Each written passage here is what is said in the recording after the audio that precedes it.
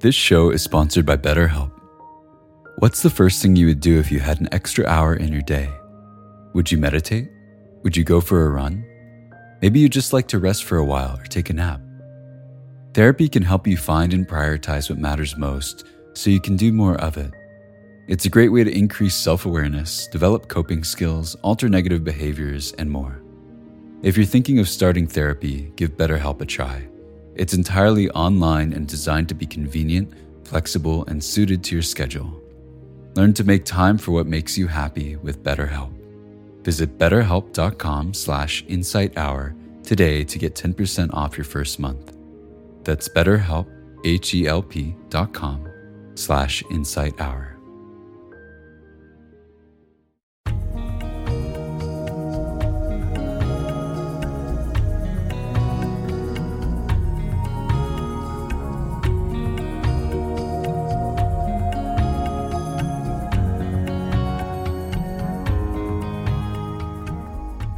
Welcome to the Joseph Goldstein Insight Hour. This podcast is an expression of our shared interest in self-discovery. Join Joseph as he shares his deep, practical wisdom.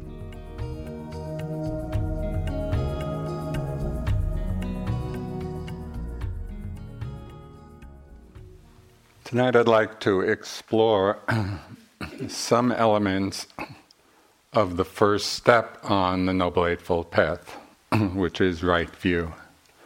In Pali, this is Samaditthi. And it would be hard to overestimate the importance of understanding this, because right view sets the direction for our entire path. You know, if we're on a journey, no matter how long or how difficult the journey is, if we're heading in the right direction and we keep going, we'll inevitably reach the destination. If our direction is correct and we keep on going, we will inevitably reach the goal. But if we don't have the right direction, even with the strongest aspirations and the strongest efforts, we could be wandering a long time, and not fulfill those aspirations.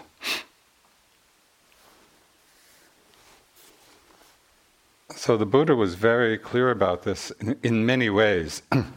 He said that just as the dawn is the forerunner and the precursor to the rising sun, so is right view the dawn.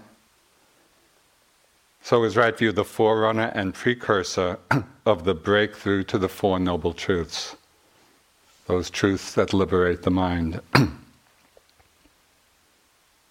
So just as the dawn is the forerunner and precursor of the rising sun, right view is the precursor and the forerunner to our understanding of those truths which actually liberate us. The right view can be understood from two different aspects. First, it is described as a particular function of the mind, and that is very particularly the mental factor of wisdom. So in one way we could say right view is the wisdom factor of mind. And the function of wisdom, the way wisdom manifests in our minds, is to illuminate what's arising so we can understand and clearly know things as they are. So you could think of wisdom in the mind as the turning on of a light in a darkened room. If the room is dark, we can't see what's in it. We don't have any understanding of what's in the room. Turn on a light, we can then see what's there and actually continue our investigation, our exploration of whatever is arising. So the first meaning of right view is this wisdom illuminating function in the mind. It's the wisdom mental factor. The second aspect of right view is its objective content. That is, what is it we learn from turning on the light? What do we learn from wisdom? So again, the Buddha, I love these questions because the Buddha gives such direct answers. What bhikkhus is right view? And remember, in this context, we're all bhikkhus, those on the path. What bhikkhus is right view? It is the understanding of dukkha, its causes, its cessation, and the way leading to the cessation, the ending, the putting down of suffering. Sound familiar? These are the essential teachings of the Buddha in terms of the Four Noble Truths. So the Buddha emphasized again and again the importance of right view and coming to an understanding of these Four Noble Truths. He says, bhikkhus, there is no single factor so potent in promoting the good of beings as right view. So this is an essential part of the path. This is not some peripheral teaching. There is no single factor so potent in promoting the good of beings as right view. So it's important to understand that the right view the Buddha is talking about is not something that we should believe. It's not a question of belief in it. It's a question of understanding it. It's a question of seeing it and realizing it for ourselves. So most of us begin with probably a conceptual or intellectual understanding of the Four Noble Truths. But then, through our practice, through our investigation, through our growing wisdom, we begin to have a more and more direct and intimate and first-hand experience of dukkha, its causes, the end, and the way to the end. So in this way we could think of right view as both the beginning and the end of the path. We start with just some intellectual or conceptual appreciation. Oh, this sounds like it might be right. And we understand it on that level, but then in our practice it reveals to us, personally, intimately, the truth of it. We see that they really are Four Noble Truths. So in case you're still doubting this at all, just reflect on all of our, and I think universal, experience of the truth of dukkha, the first noble truth. Has anybody not experienced that? The body gets older, it gets sick, it ages, it finally dies. The mind suffers through a whole range of afflictive emotions, fear and anger and jealousy and pride and envy and greed and restlessness, and the list goes on and on. And we're all familiar at different times with these afflictive emotions, the emotions or mind states that cause suffering, that are suffering. And the Buddha went on, he gets more and more specific. He says, association with the unpleasant is dukkha.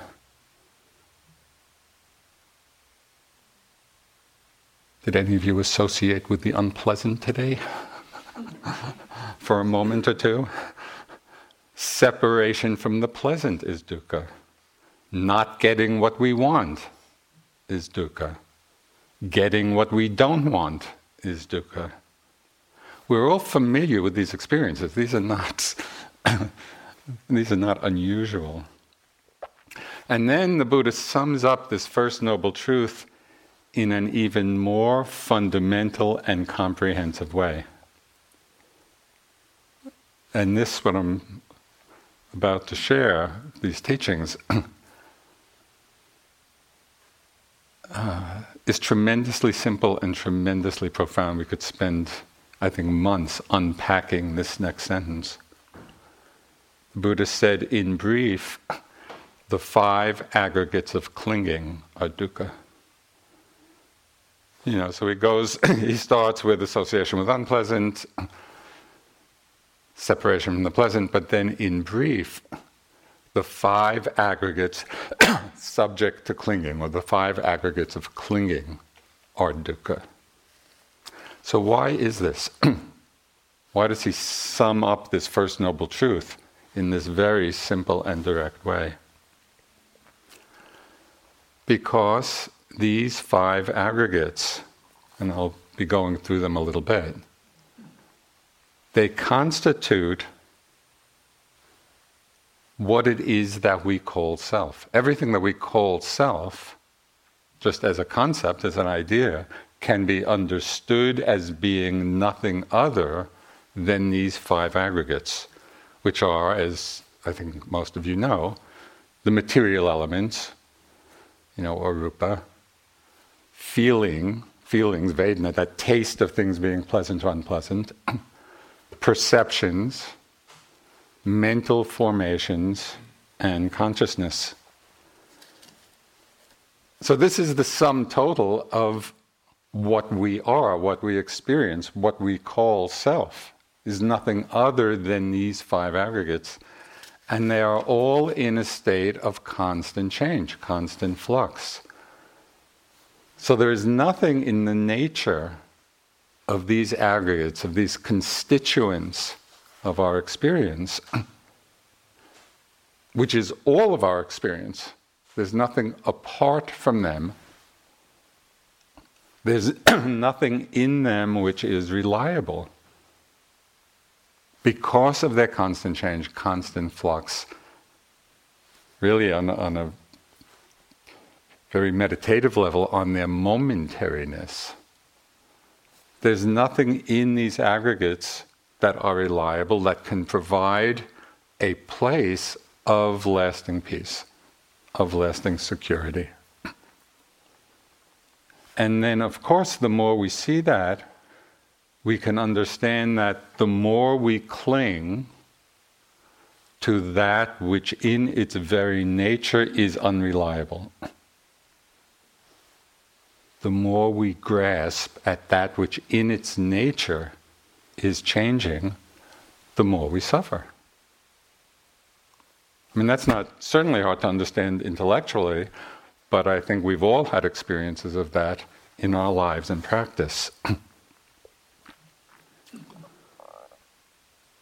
So one time the Buddha was giving a discourse to some monks and nuns, and Mara, the embodiment of illusion, who often shows up at these times.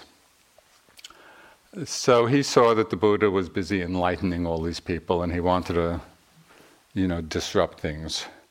So he created some kind of disturbance, and the monks and nuns, the unenlightened ones, were getting all shook up by Mara's disturbance.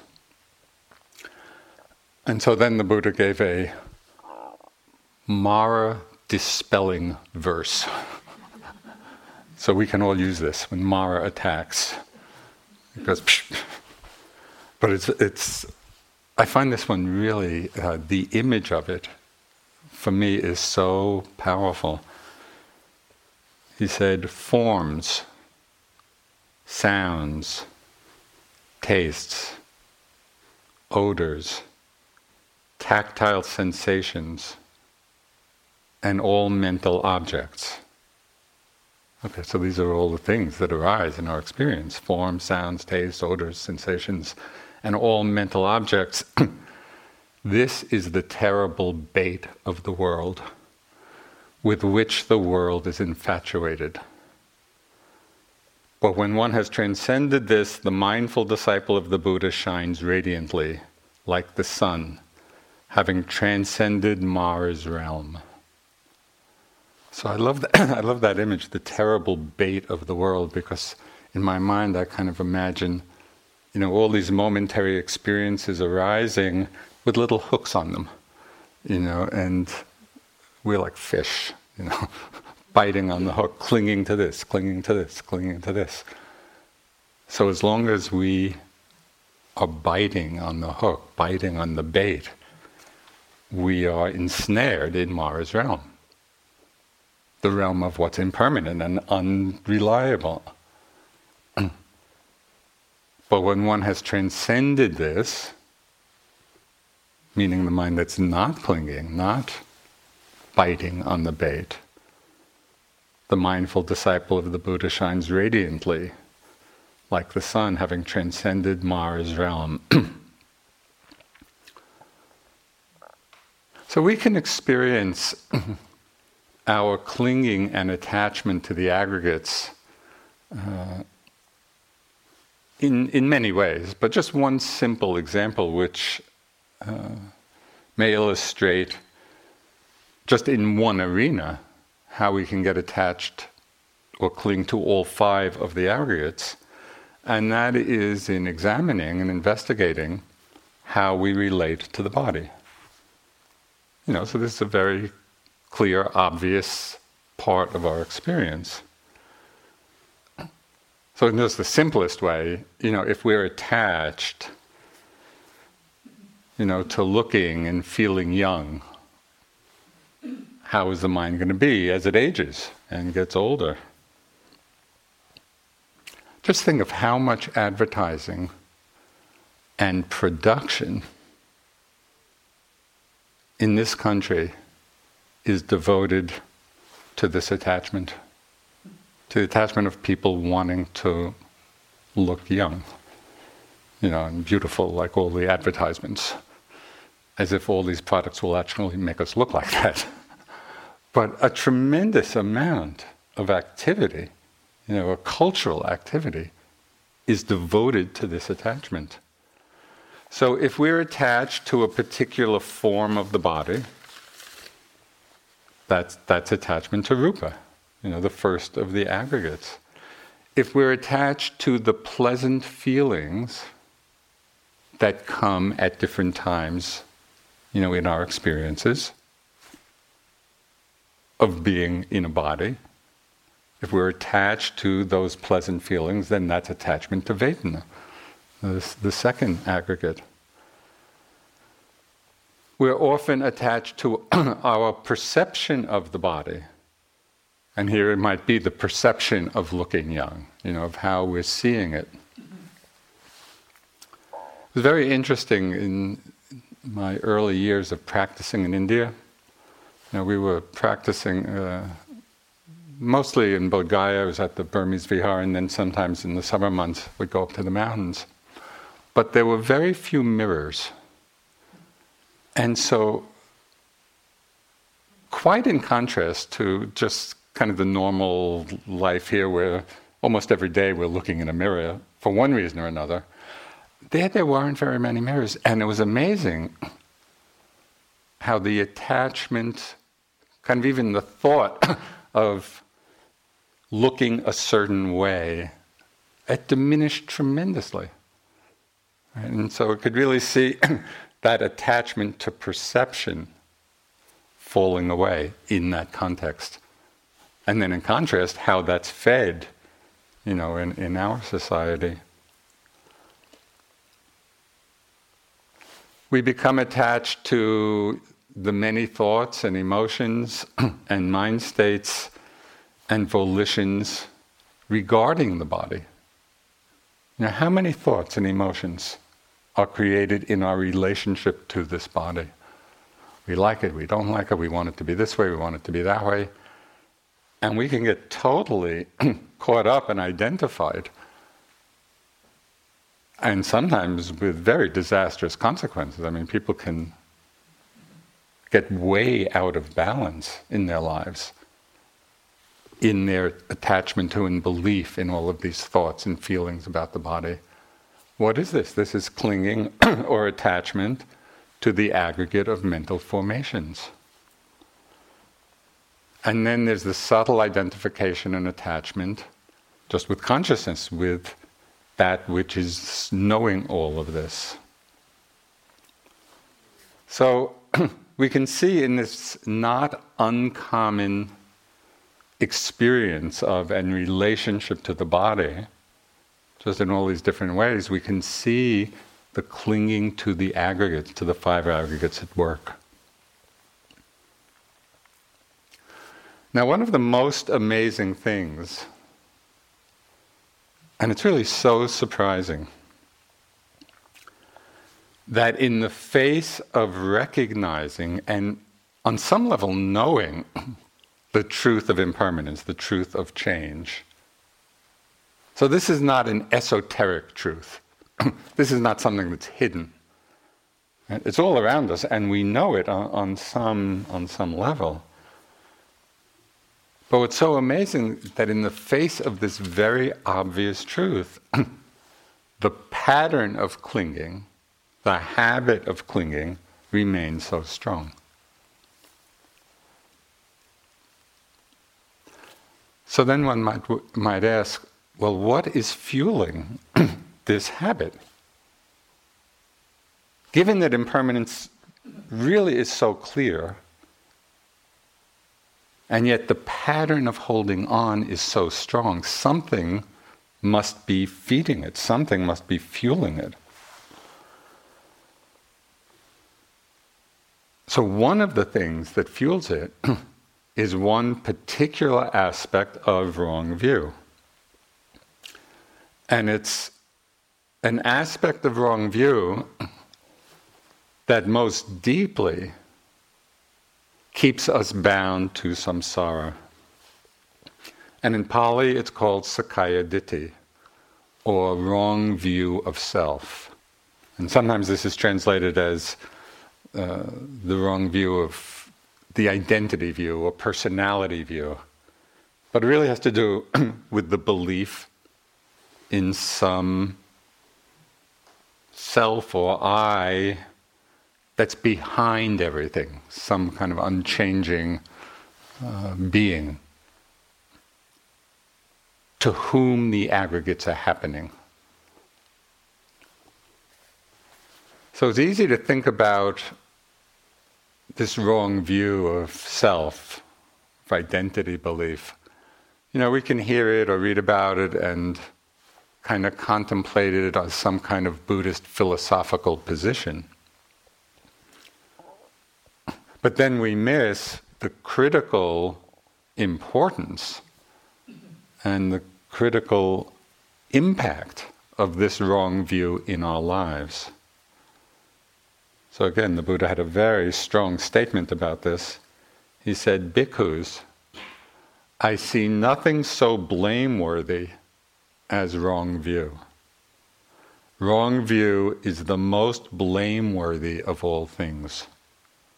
So that's a very strong statement. You know, of all the terrible things in the world, he's saying wrong view is the most blameworthy. So why does the Buddha make such a strong statement about this? When we look, we can see that so many of our unwholesome actions, you know, based on greed and hatred and delusion, so many of these unwholesome actions with their attendant karmic results. So these actions are not happening in isolation. Each of these actions produces a result in our lives. So many of the unwholesome actions that we are engaged in are rooted in this wrong view of self. Now, as long as this view of self is the central and organizing principle of our lives, what do? We spend a huge amount of energy trying to gratify this self, or defend it, or hold on to it, or protect it. So much of our activity revolves around this idea. And a lot of this activity then is rooted in unwholesome states of mind. And what's so interesting, that all of this very powerful karmic activity is revolving around something that isn't even there. And so this is the great power of delusion. It's the great obscuring power of wrong view. So I'd like to read you something.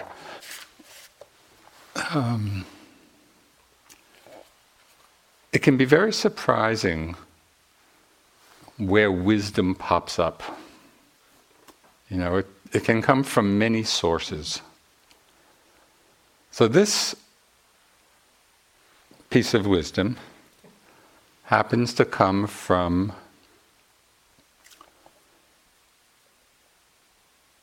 it's something in between a spy book and a detective book. I don't know, it's not either one of them. But it's a book by John Burdett, and it's called Bangkok Tattoo.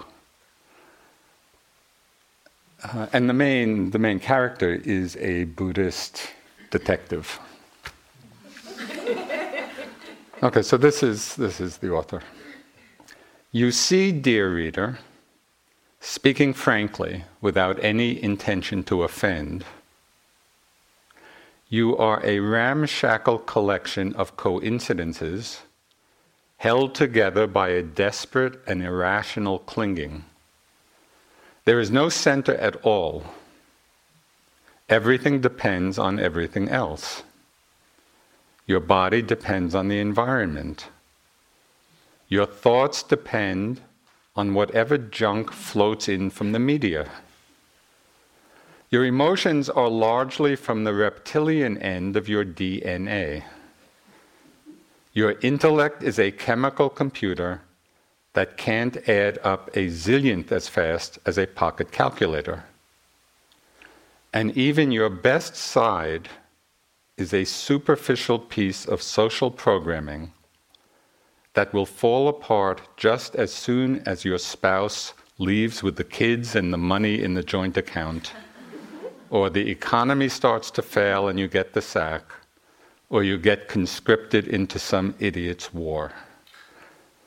To name this amorphous morass of self-pity, vanity, and despair self is not only the height of hubris, it is also proof, if anyone needed, that we are above all a delusional species. We are in a trance from birth to death. Prick the balloon and what do you get? Emptiness. Take 2 steps in the divine art of Buddhist meditation and you will find yourself on a planet you no longer recognize. Those needs and fears you thought were the very bones of your being turn out to be no more than bugs in your software. I mean, that really says it all.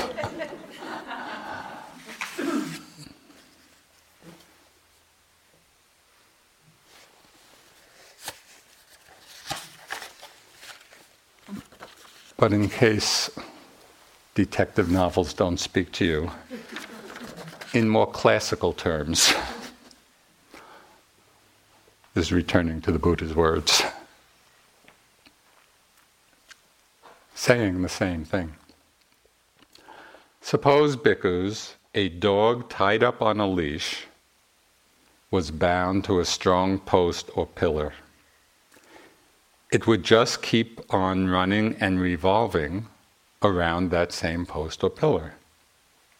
So too, uninstructed worldlings, that is, people not practicing the Dharma, regard form as self, feeling as self, perception as self, volitional formations as self, consciousness as self. They just keep running and revolving around form, around feelings, perceptions, volitional formations, around consciousness. As they keep on running and revolving around them, they are not freed from them. So this is taking these aggregates to be self. It's like just running around and around. As we keep on running and revolving around them, we are not freed from them. Not freed from birth, aging, and death, which is what characterizes these aggregates. Not freed from sorrow, lamentation, pain, displeasure, and despair. Not freed from suffering.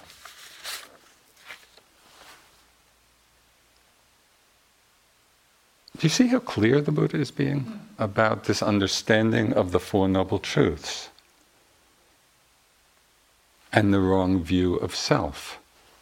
And what is it that constitutes what we call self is the five aggregates.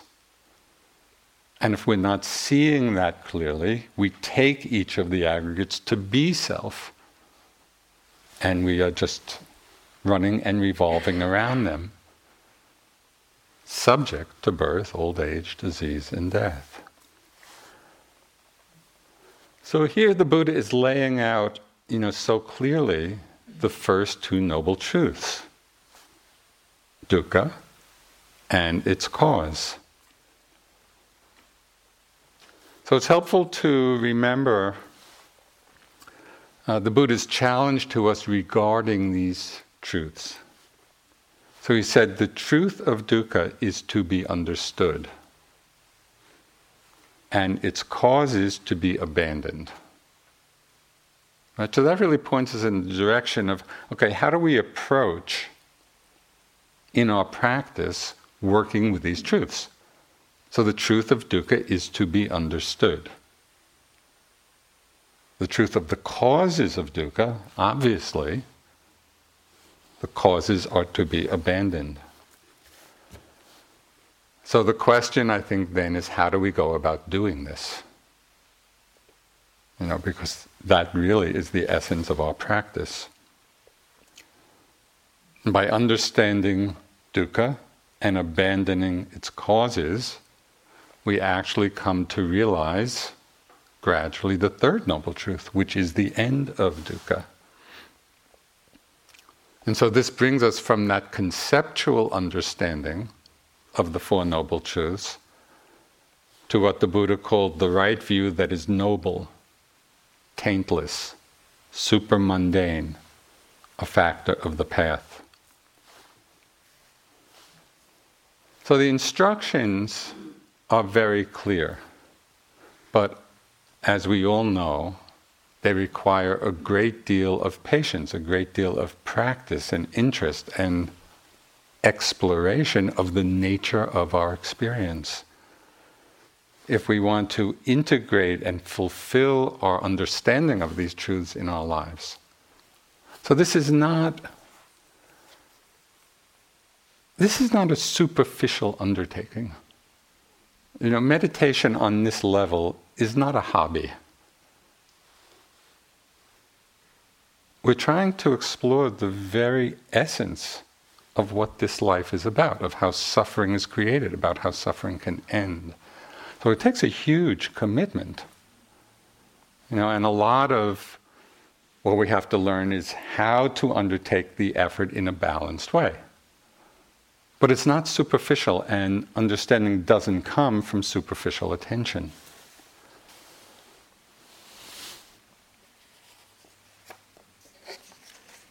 Okay, so how do we practice it? Again, the Buddha was very clear. He said, bhikkhus, whatever is not yours, abandon it. So abandon in this sense means let go of attachment to it. When you have abandoned it, let go of attachment, that will lead to your welfare and happiness. And then this next image he uses is kind of a simile I found really helpful in my practice. He said, suppose, bhikkhus, people were to carry off the grass, the sticks, branches, and foliage in this Jeta's grove, the name of a special grove, or to burn them, or to do with them as they wish. Would you think people are carrying us off, or burning us, or doing with us as they wish. No, Venerable Sir, because that is neither our self nor what belongs to ourself. Okay, so just imagine somebody coming into the woods here and carting off branches or sticks or whatever they did with it.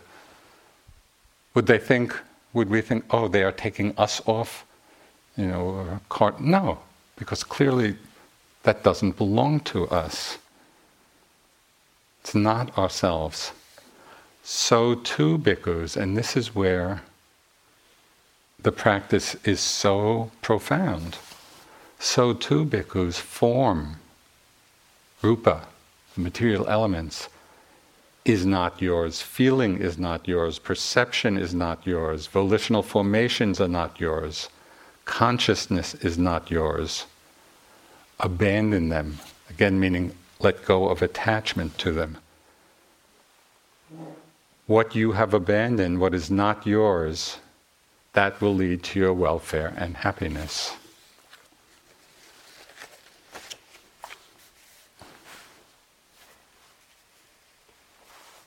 So this is the context for all the practice we do, whatever particular method or technique you may be using in your practice. The underlying context for all of this, does it serve and enhance the right view of non-self? So we need to look at what we're doing. In whatever practice we're doing, are we coming to understand each of these aggregates in turn? Not I, not mine, not myself.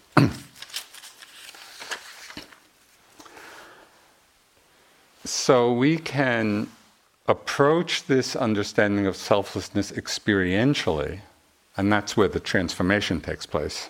Because we can understand it conceptually, but we have to actually experience it.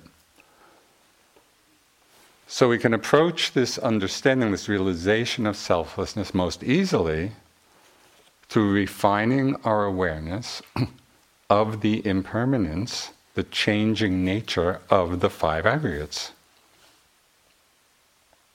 And remember, this model, which can sound of the five aggregates, and for years, both in my practice and in my study,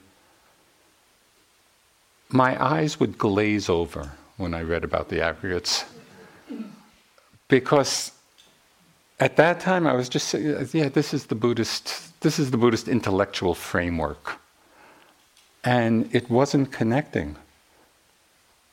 And it was only much later in my practice that I understood this is not primarily about creating an intellectual framework.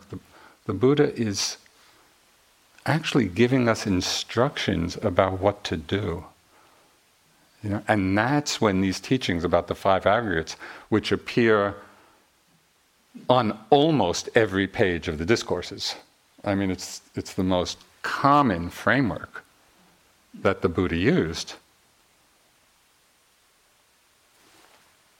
When we actually start to begin our practice of looking directly at it, that's when we begin to see the profundity of these teachings. So we can explore this experientially in different ways.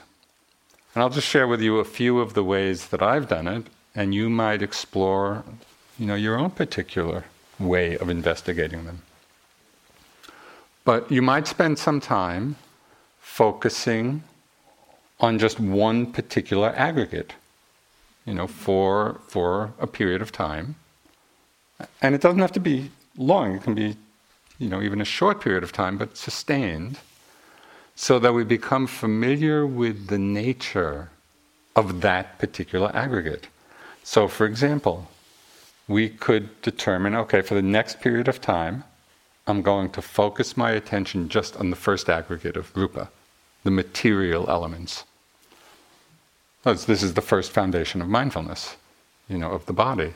And so we might do it really by focusing on the sensations of the breath, or the postures, or our daily activities, where we really make the body, the material elements, or it might be the elements, the earth, air, fire, water element, and whichever way you choose, to make that aggregate the object of your mindfulness for some time, until you really begin to understand, oh yes, this is what materiality means. This is the experience of it.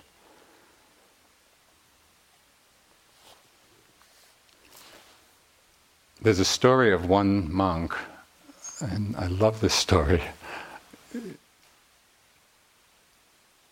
He made the resolve that whenever he did any activity unmindfully, he would go back and do it again. So he took 5 steps unmindfully. Okay, go back, take them again. He did this for 20 years, and he became an arhat, fully enlightened. So maybe you don't want to take this on for 20 years, but it might be an interesting experiment. I mean, this is one way of paying attention to the aggregate, the physical elements of the body. Okay, if I realize I've done something unmindfully, just go back and do it again. Even if you do it for half an hour, just as an experiment, what would that be like? And would it enhance the quality of the attention to the body, to these physical elements? And you might spend some time just focusing on feelings, Vedana. Just moment after moment, tuning into whether you're tasting whatever the experience is. Whether it's associated with the body or the mind, but you're focusing on whether you're tasting that particular experience as being pleasant or unpleasant or neutral. And so you're just watching. Oh, pleasant, pleasant, pleasant, unpleasant, unpleasant, pleasant. And you're focusing all of your attention on this particular aggregate. What becomes very obvious in doing this, but is not so obvious if we don't do it, is how changeable these feelings are. These experiences of things being pleasant or unpleasant. And I've just noticed, in my own practice, I can be doing walking meditation, and maybe I experience, a sensation in the body, some pain that I'm feeling is unpleasant. If I'm not particularly mindful in that moment of the unpleasantness, in a moment, the mind can create a whole story about that unpleasant feeling. Oh, my leg hurts. Oh, is it going to get worse? Oh, I'm not going to be able to walk. Do I need to see a doctor? Just a whole big story. And it's missing how that feeling, that unpleasant feeling, it arises and it passes. And it may come again many times, but in each moment we can see its ephemeral nature. When we're paying attention to it, we don't build this whole story around it. And of course, a lot of the story we build around it is the story of self, of I. So paying attention, just taking some time, to focus on this quality of Vedana and seeing the momentariness, seeing the ephemeral nature of it is very powerful.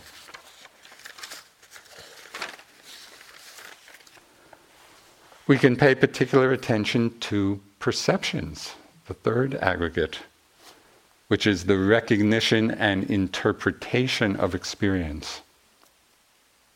This one is extremely interesting,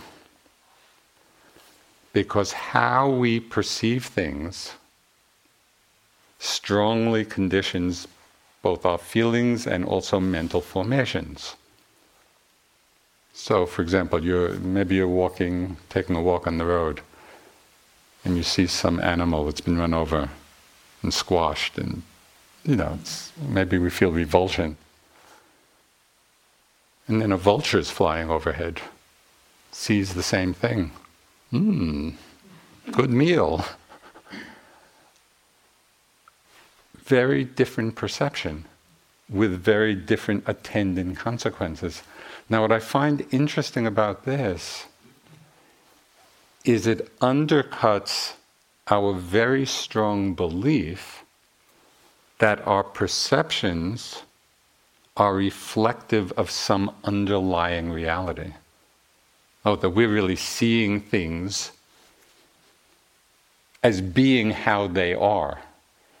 Instead of seeing that our perceptions are totally conditioned by the nature of our sense organs.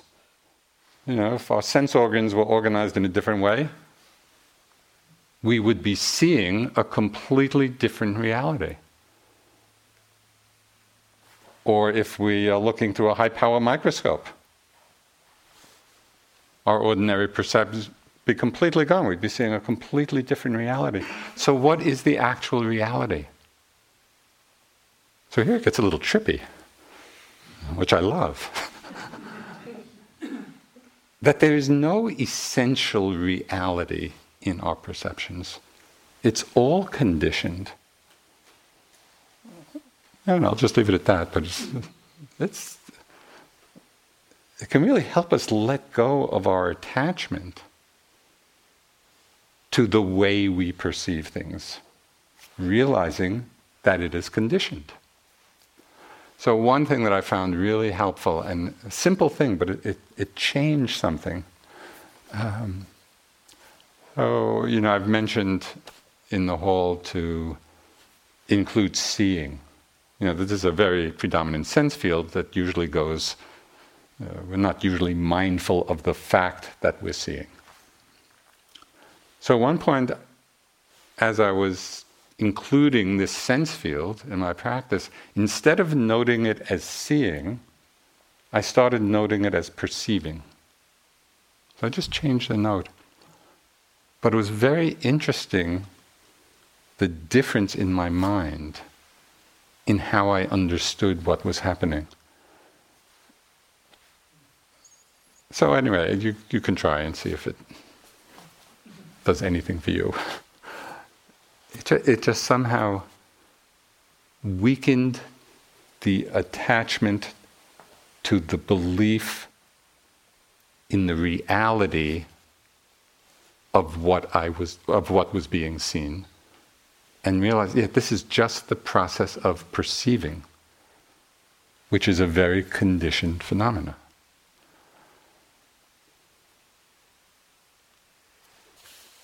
I guess I have to say at this point, this is the stuff that my mind loves.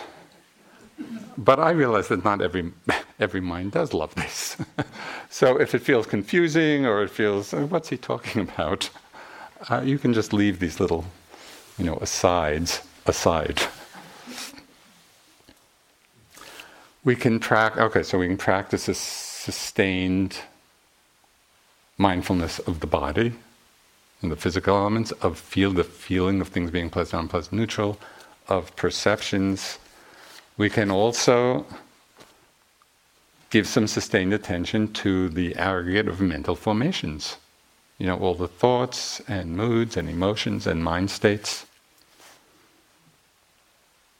And when we do that, when we're really just focusing on the mind, as it's conditioned by all of these things,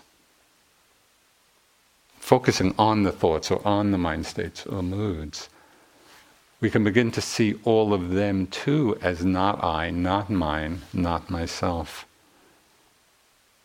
All of the thoughts, all of the moods, all of the mind states are also arising out of particular conditions, just like perceptions. And they arise and pass away when the conditions change. Now, what's so interesting about our lives is that although, these moods and emotions and mind states that we experience seem so important when we're lost in them, when we're identified with them. They seem to constitute the real me, right? I'm the one who's feeling this and thinking this. So there's this strong investment in them when we're lost in them. But as soon as we become mindful of this aggregate, of this fourth aggregate of mental formations, and see all of these mental formations, they're just arising out of conditions, passing away, just like clouds form in the sky and then dissipate as the conditions change. So just reflect, maybe this morning or yesterday, did you have some big mind drama, that you were really caught up in? Where is it now? In the time of being caught up in it, it feels like it's just the most important thing, and it conditions so much of how we feel and think about ourselves. And yet, as soon as we come out from being lost in it, or as soon as it changes into something else, we see it's so ephemeral.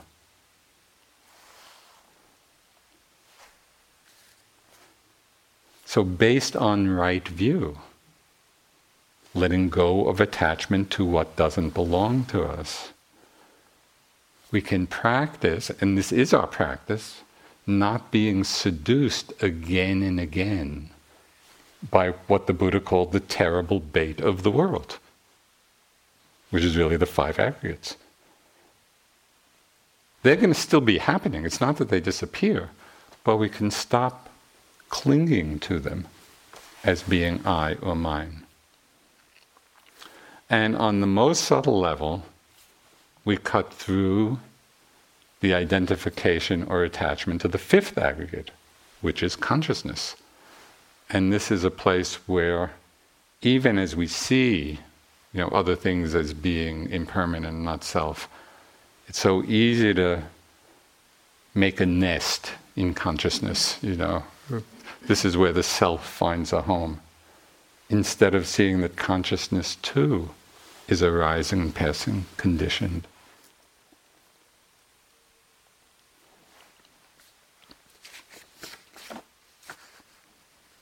So the last part of what the Buddha said, in that example of the dog running and revolving around the post, and how we do that with the aggregates, that's the uninstructed. The uninstructed worldling does that. But then he says, but the instructed noble disciple, so that's us, the instructed noble disciples do not regard form as self, nor feeling as self, nor perception as self, nor mental formations as self, nor consciousness as self. They no longer keep running and revolving around them. As they no longer keep running around them, they are freed from them, freed from birth, aging, and death, freed from sorrow, lamentation, pain, displeasure, and despair, freed from suffering. It's very direct teachings of how to free the mind from dukkha.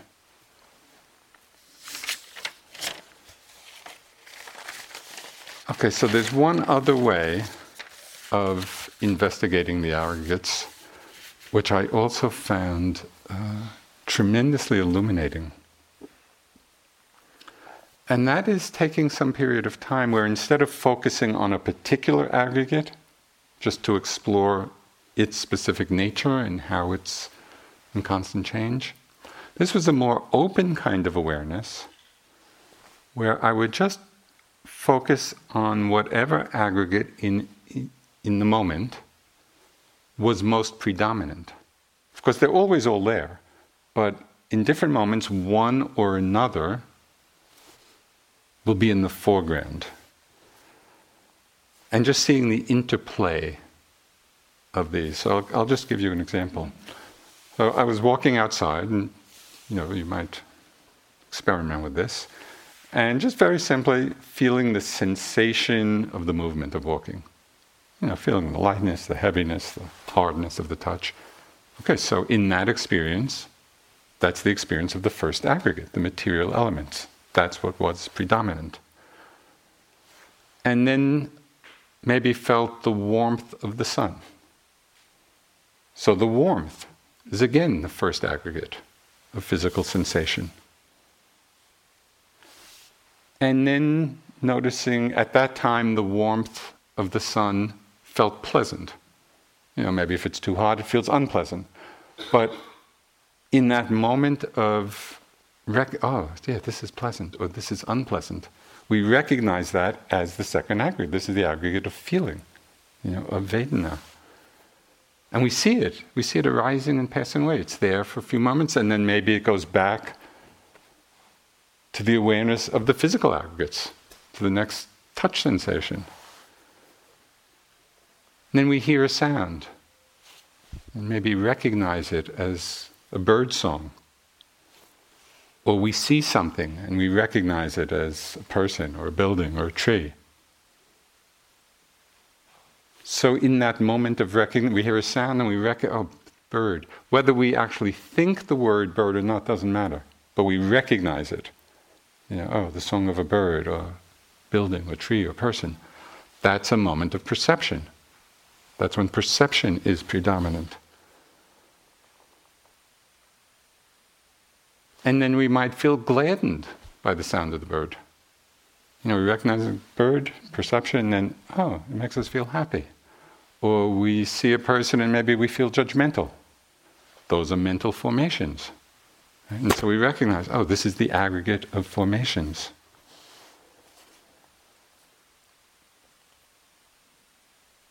And to realize in each of these, not I, not self, not mine, it's just, a physical sensation, a feeling, a Vedana, pleasant, unpleasant, a perception, a formation.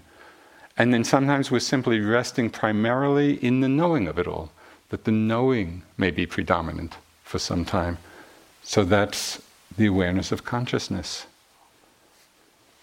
So there's no particular order in which these happen. And that's what was kind of interesting and engaging in the practice of it, even for a short time. Do it for 10 minutes, or whatever.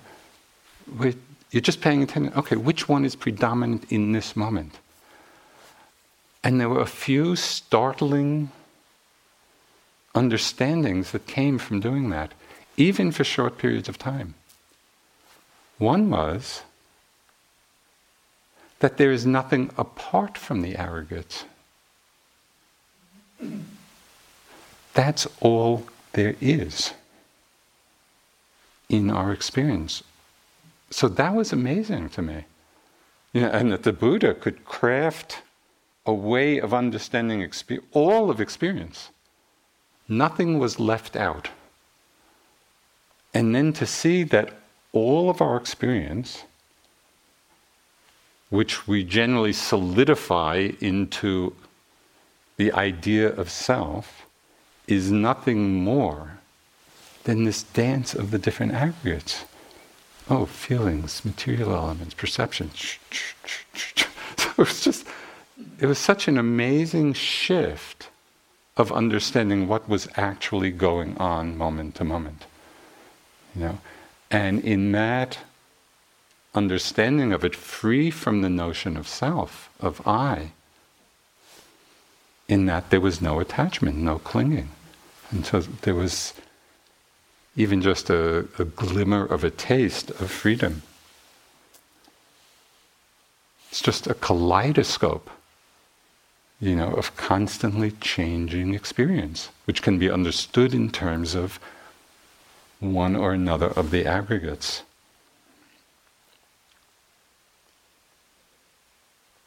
So again, whatever is not yours, abandon it, abandon the attachment to it. This will be for our welfare, for our happiness, for our well-being. So in one discourse, the Buddha said, there are two conditions for the arising of right view. Everything we've been talking about. Two conditions for the arising of right view. The voice of another and wise attention. So for the last hour, you've been hearing the voice of another. The wise attention is up to you. And the beauty of this place is there's nothing else you have to do. Your whole day can be devoted to the exploration, the investigation of these very profound and transforming truths.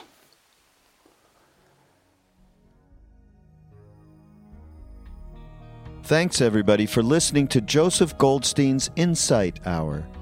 We appreciate your support and ask you to continue that support by going to mindpodnetwork.com/Joseph and either use the donate button or bookmark the Amazon portal through which MindPod and Joseph will receive a small percentage of whatever you purchase from Amazon. Thank you.